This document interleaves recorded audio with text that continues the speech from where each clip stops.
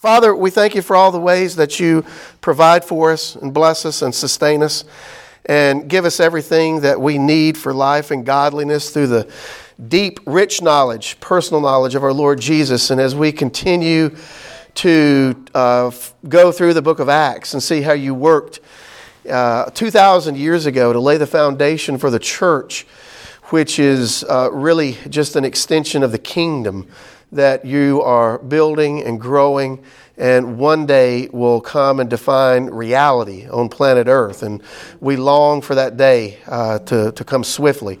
And so, Father, we thank you for all these things, and thank you for all the ways you bless us. For Jesus' great name's sake, amen. All right, y'all, let's today, since we're kind of jump-starting things, let's do a little bit of review, kind of big picture stuff. If you'll look in your notes on page, let's start over on page 7, pages 6 and 7.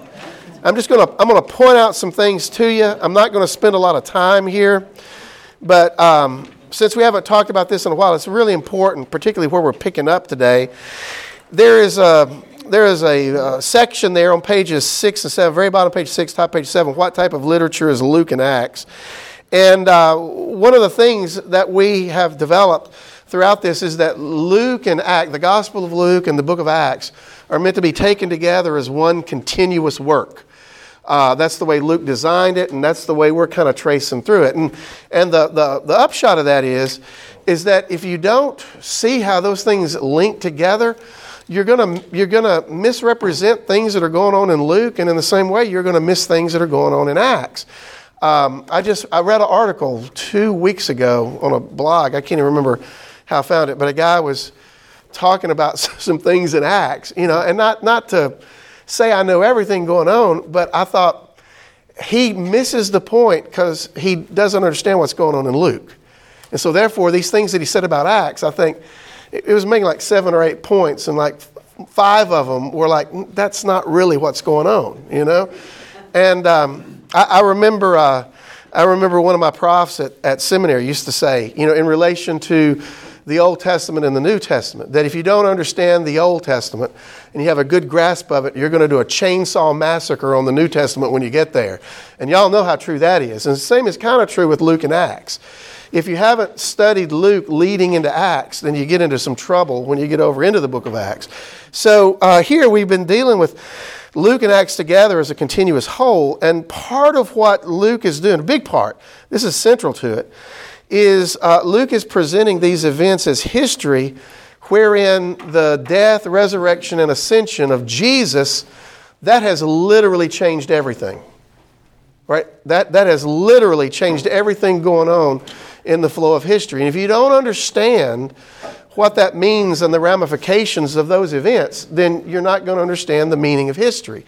And so Luke is recording us these things that lead up to the death, resurrection, and ascension of Jesus and show us the significance of how we got to that. But then in Acts, he's showing the continuing work of Jesus in the early disciples, the apostles, and the early church as he builds the foundation for the early church. And so that's where we're picking up. And today, pages 7 and 8, here, what's the structure of Luke and Acts? Again, I'm not going to talk about this very long. We've talked about it quite a bit. A couple of things. At the bottom of page 7, this is from Ben Witherington's commentary, The Acts of the Apostles. That is I cannot recommend that commentary enough. It is scholarly, but Witherington writes in a way that you don't have to be a scholar to follow what he's saying. He puts all of his really technical stuff in the footnotes and all. He writes in a very narrative way, almost like he's telling a story. Very good. In fact, I read a section of the commentary today where he's talking about women and the role of women in the early church. And I'm going to probably take some excerpts and print it up and give it to y'all at some point. It's a fairly long section, but it is phenomenal. It's just unbelievable. Some things he brings together. But you'll see that a little bit later.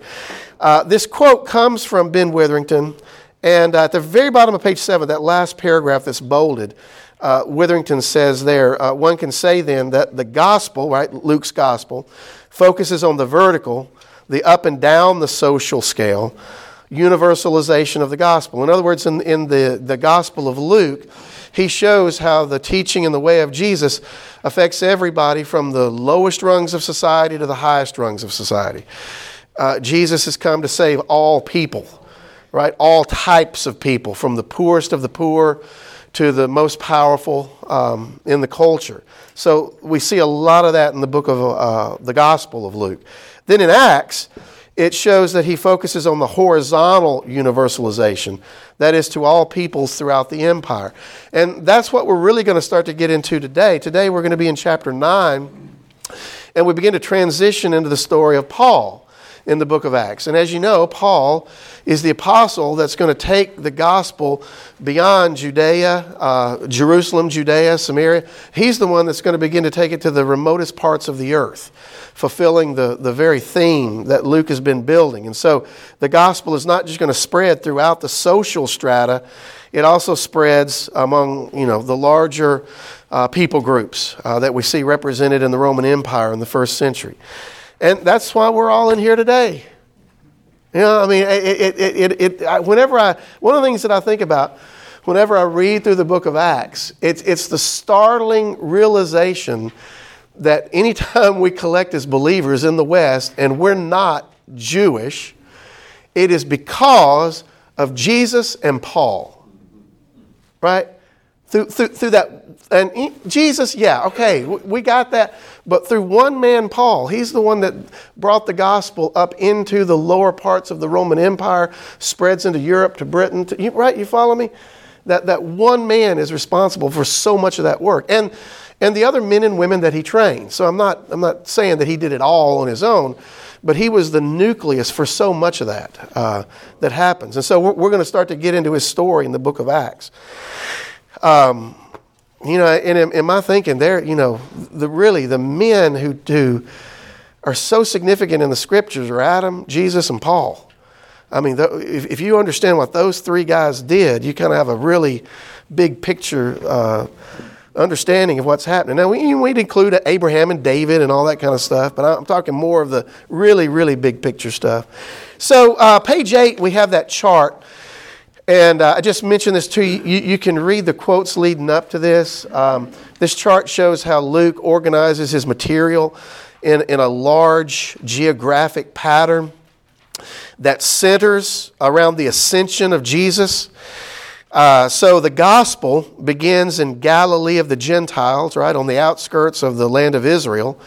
And then we move from there to Samaria, to Judea, to Jerusalem. All the critical events of Jesus' latter ministry, his death, his resurrection, his crucifixion, resurrection, ascension, those take place around Jerusalem. And then from there, the early church begins in Jerusalem, and then it spreads from Jerusalem to Judea and Samaria. We looked at that last year. This is kind of where we left off. We saw the gospel began to spread beyond Jerusalem, primarily through the work of Philip. If you remember, Philip was mentioned, and he goes down and witnesses to an Ethiopian eunuch who more than likely takes the gospel back to Ethiopia with him. And so the door is kind of open for the Lord to expand the spread of the gospel. And today, if you notice, we're going to be in chapter 9. So in that chart, we're down there, the third rung up from the bottom, where the church is scattered in Judea and Samaria. And in the midst of that scattering, again, the Lord starts to expand the fringes of the gospel here and the people groups that are included in the work of salvation. So that's where we're picking up today. And really, if you look at that chart, there you can see that the last two elements in Acts, it basically runs in the section that we're going to be in this year, from chapter 11 through chapter 28. That's all of Paul's missionary journeys. It's the latter half of the book of Acts. Right? Paul has more content. His work has more content than almost any. Well, he does have more that Luke is interested in than anybody else, because his work is so pivotal to what's going on. So we've worked our way through most of this, and we've only got those last two latter steps to work through, and particularly in the book of Acts. So That's where we're going to pick up. Now, let's get over in the text. Today we pick up in chapter 9.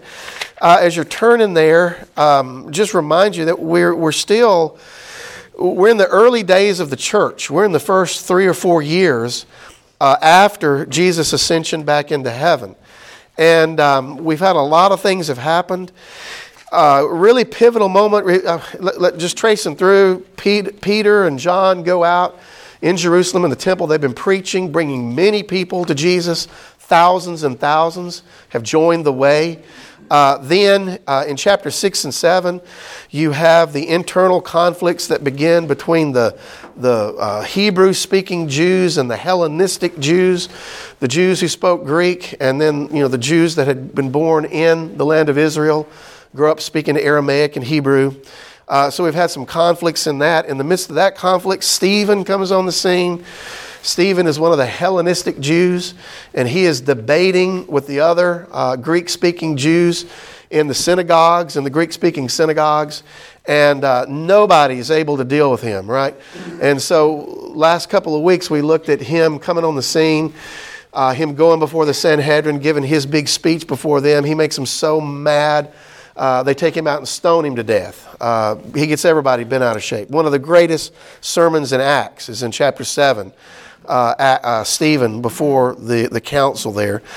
And from that pivotal moment, a severe persecution breaks out against the early believers. And they are scattered throughout the land at this point. And of course, that's going to lead to the spreading of the gospel into new regions.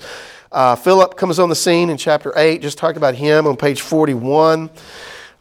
Philip is an evangelist, and he goes out and he shares the gospel with several people, most notably the Ethiopian eunuch. And that's where we left off last year, pages 42 and 43, with Philip sharing the gospel with an Ethiopian, which in the Roman Empire, Ethiopia was considered to be one of the remotest places on the earth, part of the ends of the earth. When they thought about the fringes of their map, Ethiopia was about as far as they got, because that was the extent of the Roman Empire. The Roman Empire didn't press much further past that. And the Ethiopians, which first century they were largely referred to as the Nubian kingdom, they were not under Roman imperial control. The Roman Empire had outposts close by there. But again, this would be, the fringes of where all the non-Romans would be. Just like in Britain at this time, as the Roman Empire is making its way up into Europe, Northern Europe was filled with all the barbarian hordes and whatnot. And eventually the Roman Empire is going to make it up into Britain, and they're going to run into all those Scottish and Irish people that are up there, all the crazy people. And they're like, okay, we think we've gone a little bit too far. We need to make a wall to keep these people away from us, right?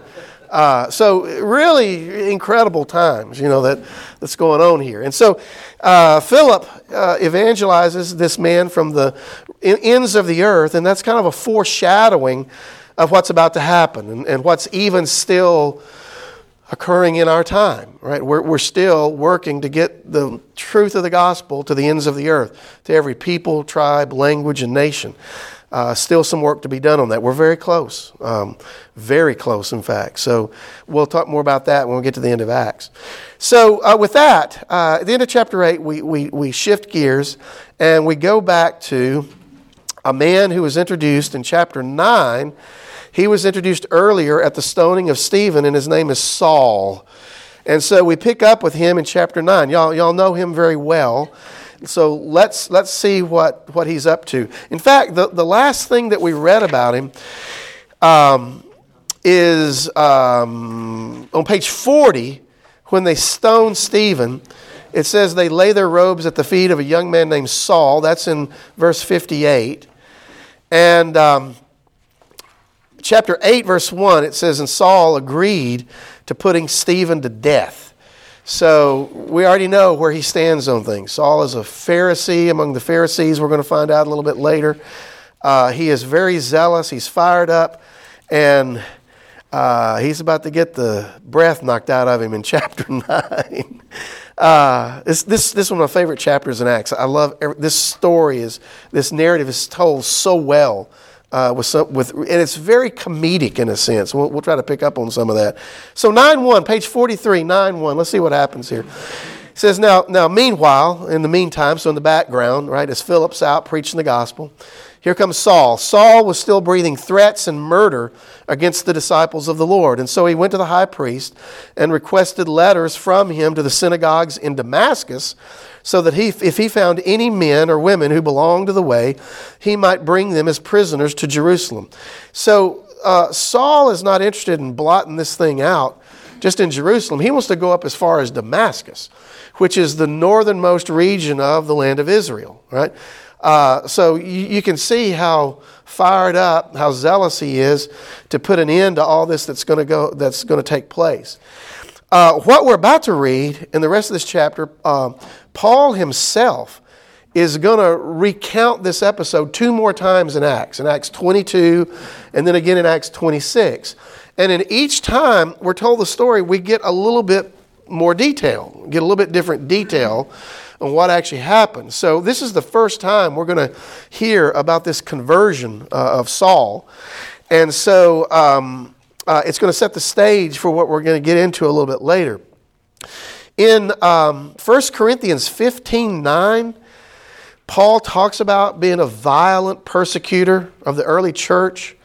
You can go read that. Another interesting thing for you to go read is Galatians chapter 1 and 2. Really in chapter 1, Paul gives a little bit of biography about his life before he came to the Lord Jesus, before the Lord Jesus came to him, I should say, grabbed him by the nape of the neck, as he's going to do here, and says, son, you think you know what you're doing, but no, I got something else you're going to be doing. So here, we're gonna get into this conversion. Notice also, this is one of the first times in 9:2 that early Christianity is called the way. You see that? I love that. And what that points to is these are people who are following the way of Jesus. I am the way, the truth, and the life. Nobody comes to the Father except through me. Jesus uses a lot of imagery about the way, the road. You know, and that's when Jesus used that term. The term just means the road. I am the road. I am the truth. I am the life. Right? I'm the path you've got to be on in order to get back to the Father. But it also implies all of his teaching, right, about the way you live life on the way. You follow me? The way you actually carry yourself as you're following the way. And so, such a great description of the early believers. We have a lot of people in churches that claim Jesus but don't follow his way. You know what I mean? We'll talk more about that as we go along. Now, 9:3, it picks up. Here we go. Here's the story. And I'm going to read this whole thing on the next page, and then we'll come back and make some points about it. It says, now as Saul, at this point, traveled and was nearing Damascus, a light from heaven suddenly flashed around him. And falling to the ground, he heard a voice saying to him, Saul, Saul, why are you persecuting me? So Saul says, who are you, Lord? And he said, I am Jesus, the one you are persecuting. Verse 6, now get up and go into the city, and you will be told what you must do. And the men who were traveling with him stood speechless, hearing the sound, but seeing no one. And then Saul got up from the ground, and though his eyes were open, he could see nothing. And so they took him by the hand and led him into Damascus. And he was unable to see for 3 days and did not eat or drink. Now there was a disciple in Damascus named Ananias, and the Lord said to him in a vision, Ananias, here I am, Lord, he said. Get up and go to the street called Straight. And the Lord said to him, to the house of Judas, and ask for a man from Tarsus named Saul, since he is praying there. In a vision, he has seen a man named Ananias coming in and placing his hands on him so that he can regain his sight. 9:13, Lord, Ananias answered, I have heard from many people about this man, how much harm he has done to your saints in Jerusalem.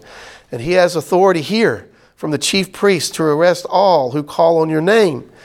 But the Lord said to him, go, for this, now look at, I love this. For this man is my chosen instrument to take my name to Gentiles kings and the Israelites. And the Greek says here, I'm about to show him how much he will suffer for my name. That wow. 9:17. So Ananias left and entered the house, and then he placed his hands on him and said, Brother Saul, the Lord Jesus who appeared to you on the road you were traveling, he has sent me to you so that you can regain your sight and be filled with the Holy Spirit. And at once something like scales fell from his eyes, and he regained his sight. And he got up and he was baptized. And after taking some food, he regained his strength. And Saul was with the disciples in Damascus for some days. I love this story for a lot of different reasons. Number one, I want you to notice that Jesus does not ask Saul to believe in him. He simply tells him what you're going to be doing from this point forward. Right? That is why this is not a conversion. Right? This is a complete, total transformation. Saul thinks he knows what he's doing, but he has no idea what the larger plan is going on. And as Jesus comes to him here, this is going to be a complete turnaround for Saul. He's going to get a whole new direction in life. And I love how, at least at this point, we don't know how what he's thinking about it or anything like that. That's going to come a little bit later. We know where it's headed. Also, as the Lord appears to him, Saul is blinded and he has something like scales. Again, the symbolism of that is you think you see what's going on here, but you don't see at all what's actually going on here, right? You're spiritually blind. And, I think of Jesus talking about the Pharisees at the end of his ministry, and he's really going off on them. He says, you are blind guides from the blind, right? You don't see clearly.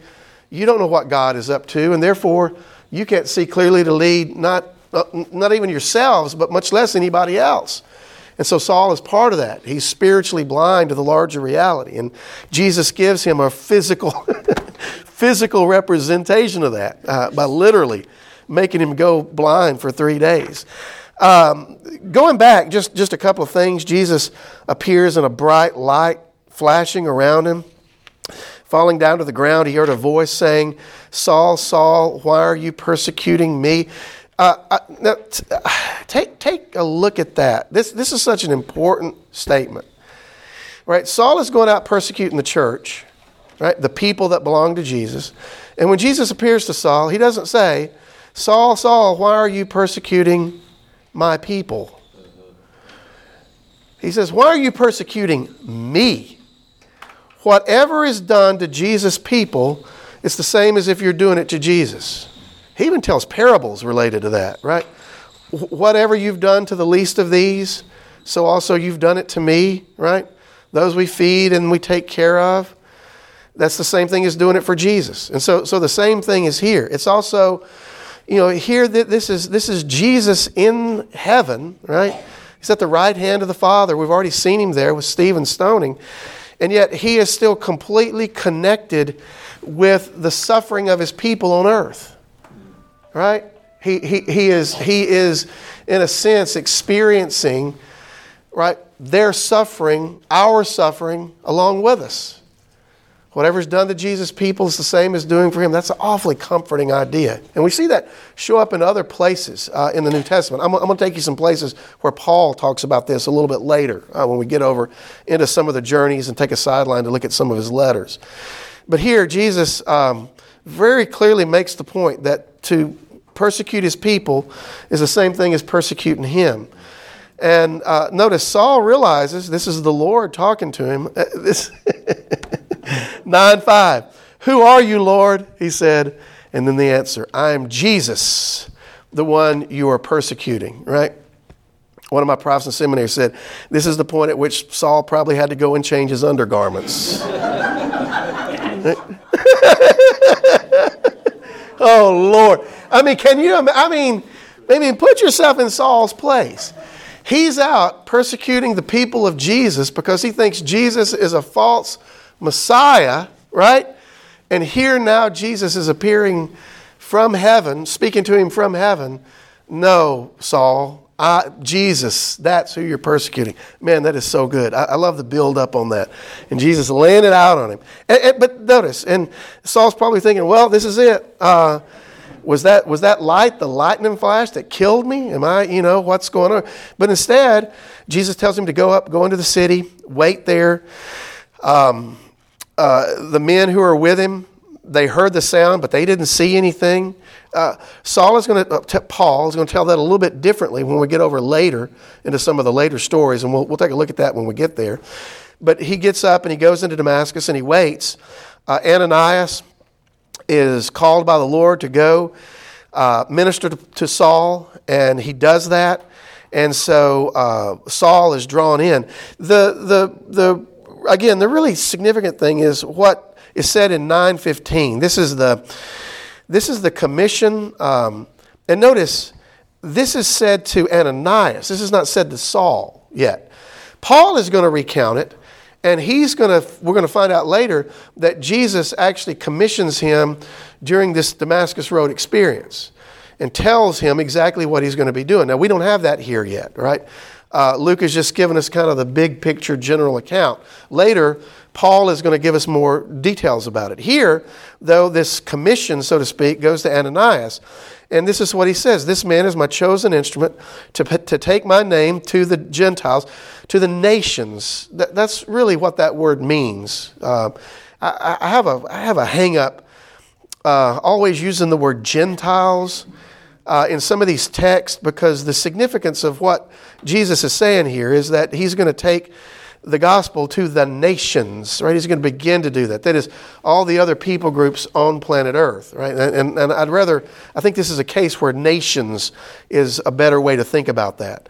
All the nations that are not the descendants of Abraham, Isaac, and Jacob, clearly. And to kings and to the Israelites. He's going to do that very thing in the rest of the book of Acts. And then this last thing, he says, I will show him how much he will suffer for my name. Right? Paul's been the one dealing out the suffering, and now Jesus is about to show him how much he's going to suffer for him. Paul talks about that quite a bit in his letters, everything that he goes through. Let me see if I just thought of this. I meant to look it up earlier. He talks about this in, I think it's 2 Corinthians. Let me see if I can find it right quick. Excuse me. He talks about everything that he endured. Let's see. Well, shoot. I thought it was right there. Here we go. Boasting, great labors. Yeah, here it is. This is in 2 Corinthians chapter 11. 2 Corinthians chapter 11, he is dealing with these false apostles that have come into the church. And these people are claiming to be people of some repute, and yet they're preaching contrary to the truth of the gospel. And so Paul he does what he says is some utter foolishness here. That is, he gives a list of the things that qualifies him to be a true apostle, right? To be somebody you should trust and listen to. And so 2 Corinthians chapter 11, this is right in the middle of verse 21 where we pick up. 2 Corinthians chapter 11, verse 21, Paul says, listen, whatever anyone else dares to boast of. Now, I'm speaking as a fool here. I also dare to boast of that. Are they Hebrews? So am I. Are they Israelites? So am I. Are they the offspring of Abraham? So am I. Are they servants of the Messiah? Well, I'm a better one. Now, I'm talking like a madman here, right? So Paul knows, I'm going over the top here, but I think this is important for you to understand. I'm talking like a madman, but I've had far greater labors, far more imprisonments, with countless beatings and often near death. 5 times I received at the hands of the Jews the 40 lashes less one. That was a beating so severe it could kill you. And he had it administered to him 5 times. I guess he didn't get the lesson, right? Verse 25, 3 times I was beaten with rods. Once I was stoned. 3 times I was shipwrecked. A day and a night I was adrift at sea, on frequent journeys, in danger from rivers, danger from robbers, danger from my own people, danger from the Gentiles, danger in the city, danger in the wilderness, danger at sea, danger from false brothers. We're going to hear about all that in the book of Acts. In toil and hardship, through many a sleepless night, in hunger, thirst, often without food, in cold and exposure. I wonder what the health and wealth preachers do with this passage. If you follow Jesus, all your wildest dreams are going to come true, right? You need just a little more faith, and this might have worked out better for him, right? 28. This is the part that really gets me. I love this. So after that long list of all these things he's been through, he says this, and apart from all these other things, there is the daily pressure on me with my anxiety for all the churches. He's been beat half to death, and the thing that's on his mind that gives him the most anxiety is thinking about all these churches that have been founded through his ministry, and now all these false teachers coming in to uproot the work that he's done. Right? That's the last thing he says about it. That's the most important thing that weighs on him. Not that I've been beat half to death, but the anxiety that I have for all these people that are being lured away from the truth. Right? Man. He's at verse 12, I love this. Verse 29, he says, who is weak? And am I not weak? Who is made to fall? Am I not indignant? I must boast of these things and show my weakness. The God and Father of the Lord Jesus, who is blessed forever, knows that I'm not lying. So here he makes his point that these things I've suffered, nobody does this unless you really believe what you're teaching. Right? And that's summing up what Jesus says there. I'm going to show him how much he's going to suffer for me. Right?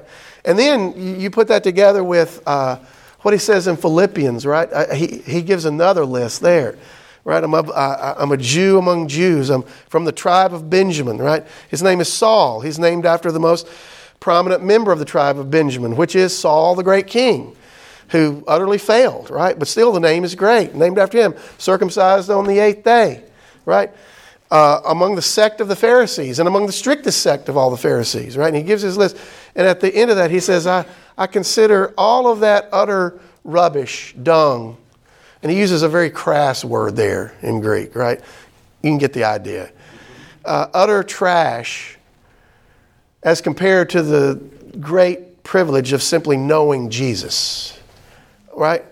So what Jesus says here about Paul, I mean, it's so fantastic that we get such a great biography of all those things in the rest of Acts and also in his letters, right? Really, really stunning when we put all those things together.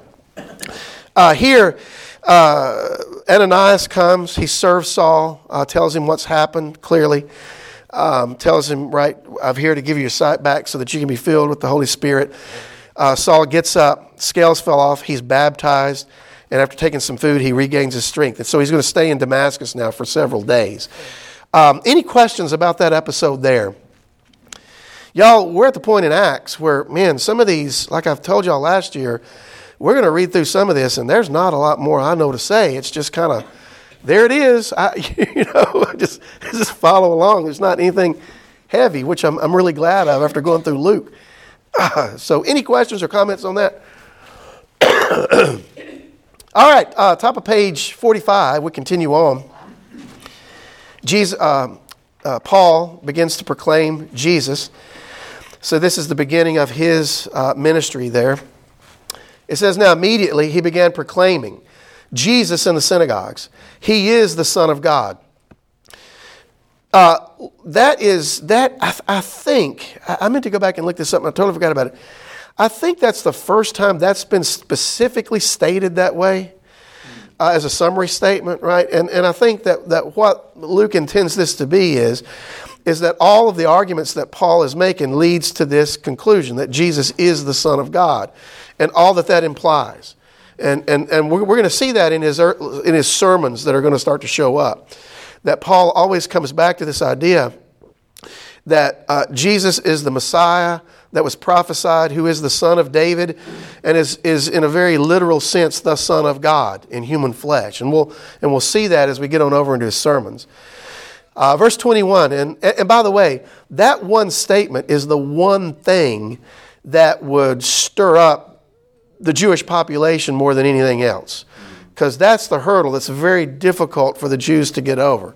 How can Jesus be the Son of God? Because that, as we've seen in the Gospels, making that claim makes him in some level equal with God himself, right? So, and again, we're going to see that worked out in these next several episodes here.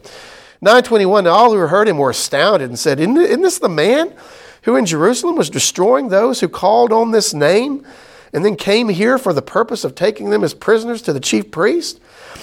Notice how many times just the name has been mentioned here, right? There, Saul was destroying those who called on the name of that man. Earlier, again, we heard the name of Jesus. So again, Luke places a lot of emphasis just on the name of Jesus. 9:22, but Saul grew more capable and kept confounding the Jews who lived in Damascus by proving that this one is the Messiah. So there it is. Saul is making the argument that Jesus is the Son of God and also that he's the Messiah. And this is particularly the Messiah part. That's what Peter and John and the other apostles have been doing in Jerusalem. So Saul just picks up in that same thread. Yes, He's up in Damascus here. Yeah. His journeys are all down in Turkey. Up in Turkey, yeah, yeah. He's going to go on over, yeah. We're going to go. Saul is going to go from Damascus. Well, in fact, we're about to read some things related to that.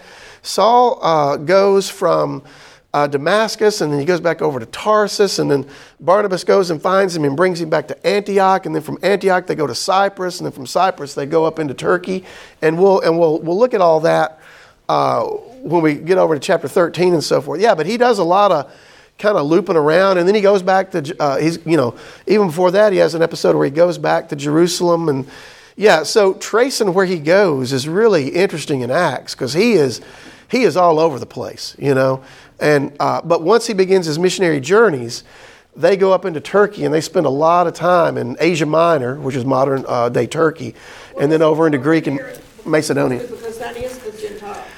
That's it. Yeah, that's the first. When you get into Asia Minor, that's really the part of the empire that is predominantly Roman, Greek. And some of the Hellenistic Jews that have the synagogues in there. Yeah, it's really fascinating. There's a point. Where they're on their journeys. I'm trying to remember if this is the first or the second journey. I always get these things confused. But nevertheless, Saul is going along, and there's a point where they're going up, and they're going to go east, which would take them over right into the, basically modern day Iran, Iraq, whatever. And at that point, it says, the Spirit of Jesus says to them, no, you can't go east, you got to go west, right? And that one day, that one little course correction is why we're all in this room today, right? Because that meant the gospel was coming to us, right? And then there were other apostles who took the gospel to the east, Thomas and some of the others. But every time I read that, I just think, oh man, that's so fascinating. And also, we know that Peter was already over in that direction. And so, the Lord is telling Paul, no, I want y'all to head over this way. He says, a lot of work we got to do over in that region, So, yeah. And by the way, I'll have some maps and stuff for y'all when we get there. Because, we're going to get to that point where he goes to this city and that city and this city. And we don't know that old geography. Most of us do good to know modern geography, much less what happened 2,000 years ago. So we're going to trace all that out when we get over there. Yeah? Where is the time where it refers? He's kind of in the wilderness. I'm going to talk about that in just a second. Yeah, in fact, we're going to read this, and then I'm going to go talk about that. Yeah, so hang on to that for just a second, and I'm going to go look at it. It says, now after many days had passed, 9:23. 3 years have passed. Pardon? It was 3 years, it says, in my Bible. Yeah. This has many days here, but putting it in the chronology, it may be something like 3 years or so. Yeah.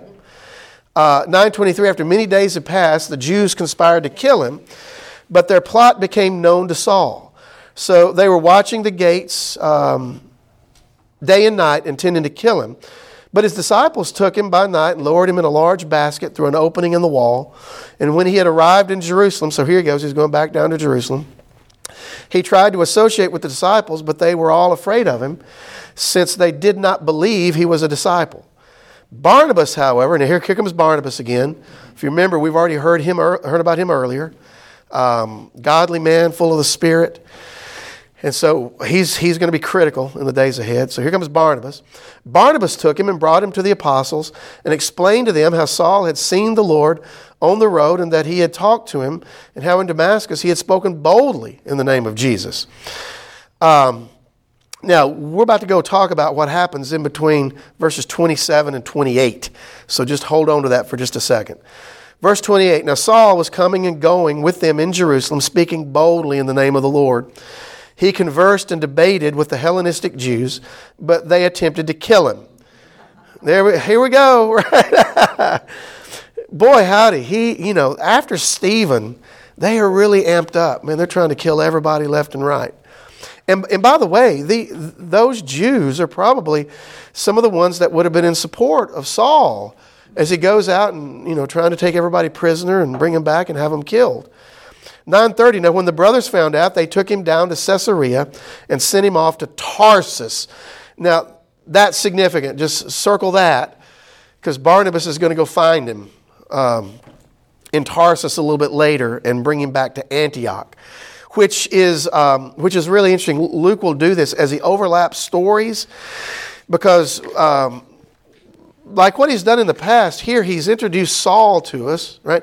And before he completes the Saul story, he's going to go back and complete Peter's story for us, right?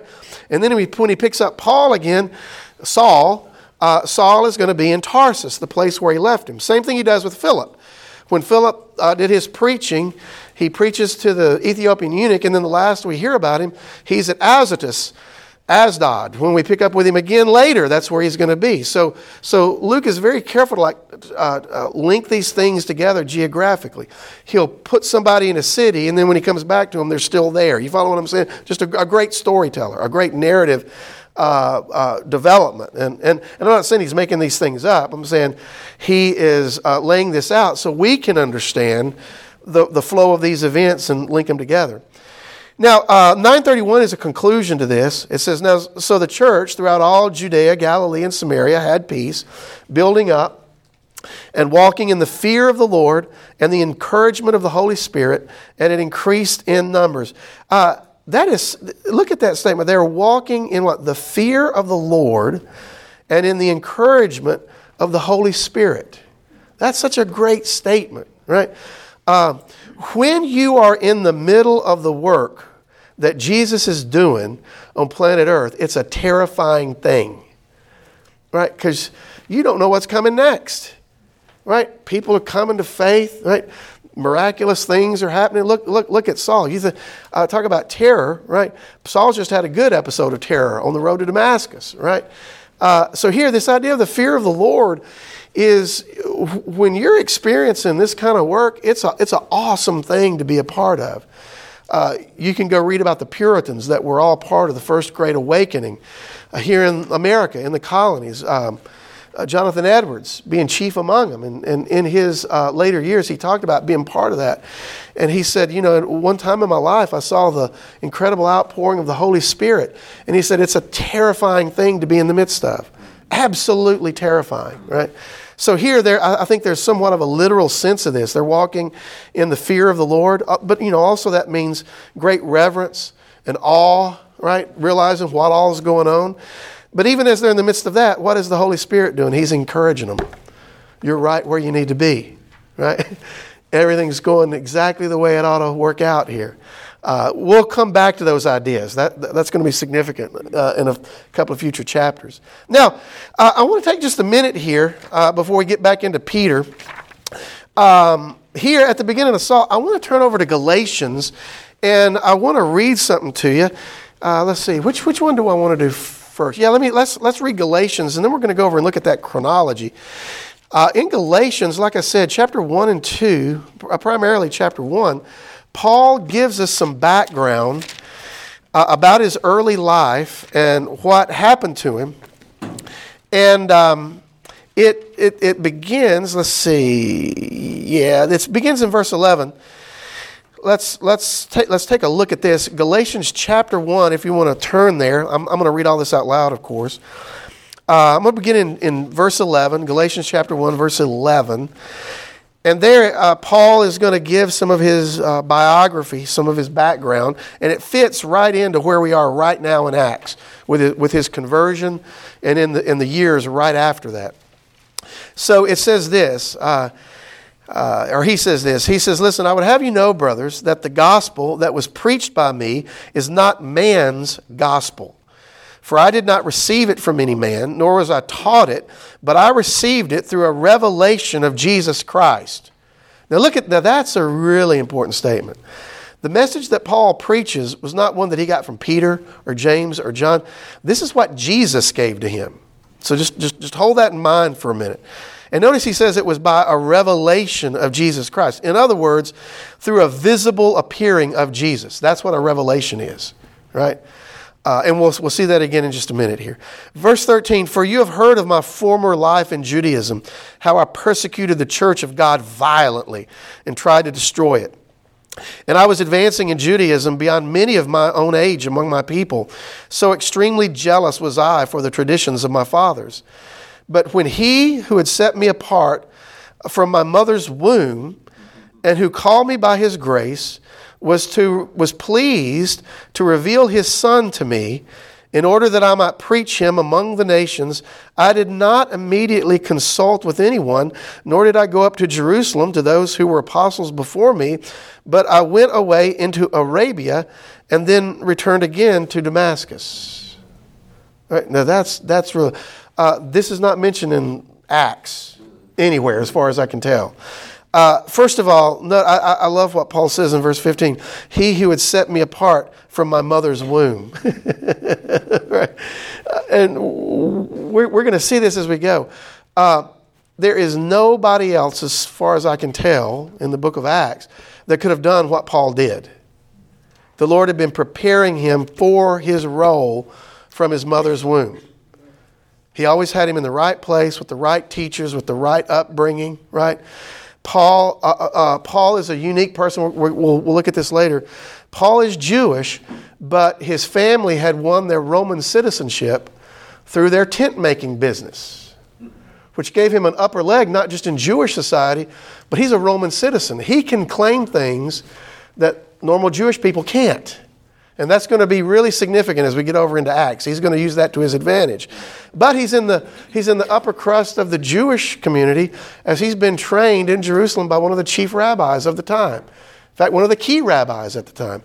And that rabbi, as I mentioned earlier at Gamaliel, was on the liberal side, quote unquote, of things, that believed that his students not only ought to be taught Jewish things, but they needed to read Greek and Roman literature because the Greeks rule the world. And if we're going to fit in and survive whatever's going on with this Roman Empire, we need to understand what's going to happen. Later in Acts, Paul is going to quote from Greek and Roman poets because that was part of his education that many of the other Jewish boys didn't get, right? It's just stunning when you think about the Lord preparing him at every step along the way for exactly what he's going to need him to do. And here, Paul says, "I was set apart from my mother's womb for that." Now notice, it says that he went away into Arabia and then he returned again to Damascus. You see that? So this has taken place somewhere during this whole Damascus Road experience. If you turn over to the chronology that's at the very beginning on page 9, if you'll look over at that, we'll try to make some sense out of this. Page 9, there's a chronology, a basic chronology of the New Testament. It goes from pages 9 through 11. And if you notice there, down just above the middle of the page, over in the left-hand column, we have the years. If you look over in the year AD 30 through 33, that's the events of Acts chapters 1 through 8. So there's about a 3-year period there that covers all of the events that we've just read about in the first 8 chapters of Acts. Now, when we come to chapter 9, probably somewhere around AD 33, 34, this is where Paul witnesses the resurrected Lord on the way to Damascus and is commissioned as an apostle to the nations. Again, Paul is going to tell us more about that a little bit later. Everybody track along where I am in the chronology there? Then, from AD 34 or so to 37, Paul ministers in Damascus and also in Arabia. Now, there I should have put he's with Jesus in Arabia, probably first, because although this is not mentioned right here in Acts, apparently what Paul, and we'll see a little bit more about this in Galatians in just a second, is that Paul went away into Arabia. Arabia is the desert. It's a desert region. And he was away in the desert for some period of time where Jesus was teaching him. And that's what he probably means by, I learned this gospel through revelation. Jesus came and personally taught Saul what he was going to need to know for the rest of his ministry. And this is after Christ was crucified. This is after Christ was crucified. This is after his ascension, right? This is at least 4 years after Jesus' ascension. He comes back to teach Saul, who's going to become Paul, right? That blows my mind. Then, after that 3-year period or so, Paul meets with Peter in Jerusalem. We're going to see that in Galatians. He goes back. Then he returns to Syria, Tarsus, and Cilicia. And that's actually where we left him right there. He's there somewhere from 37 to 45 or so. Now, a couple of things. One main thing I want you to notice that, because we have this false notion that Paul meets Jesus on the road to Damascus and he's immediately out doing his missionary work. But look, he meets Jesus in AD 34, and it is not until AD 44, 45 that Barnabas comes and finds him and takes him back to Antioch. Almost 10 years passes. You see that? Was he in Arabia all that time? No, probably for maybe a 3-year period. He's going to say something about that in just a second. So he was with Jesus for a short period there, and then he goes back to Damascus for a while, and then he goes to Jerusalem, and then he goes back up to Tarsus, which, as y'all know, I should have mentioned this, that's his hometown. That's where his family was actually from. And Tarsus is part of the province of Cilicia, and that's why that's all mentioned together there in one go. So you can kind of see the progress of things there.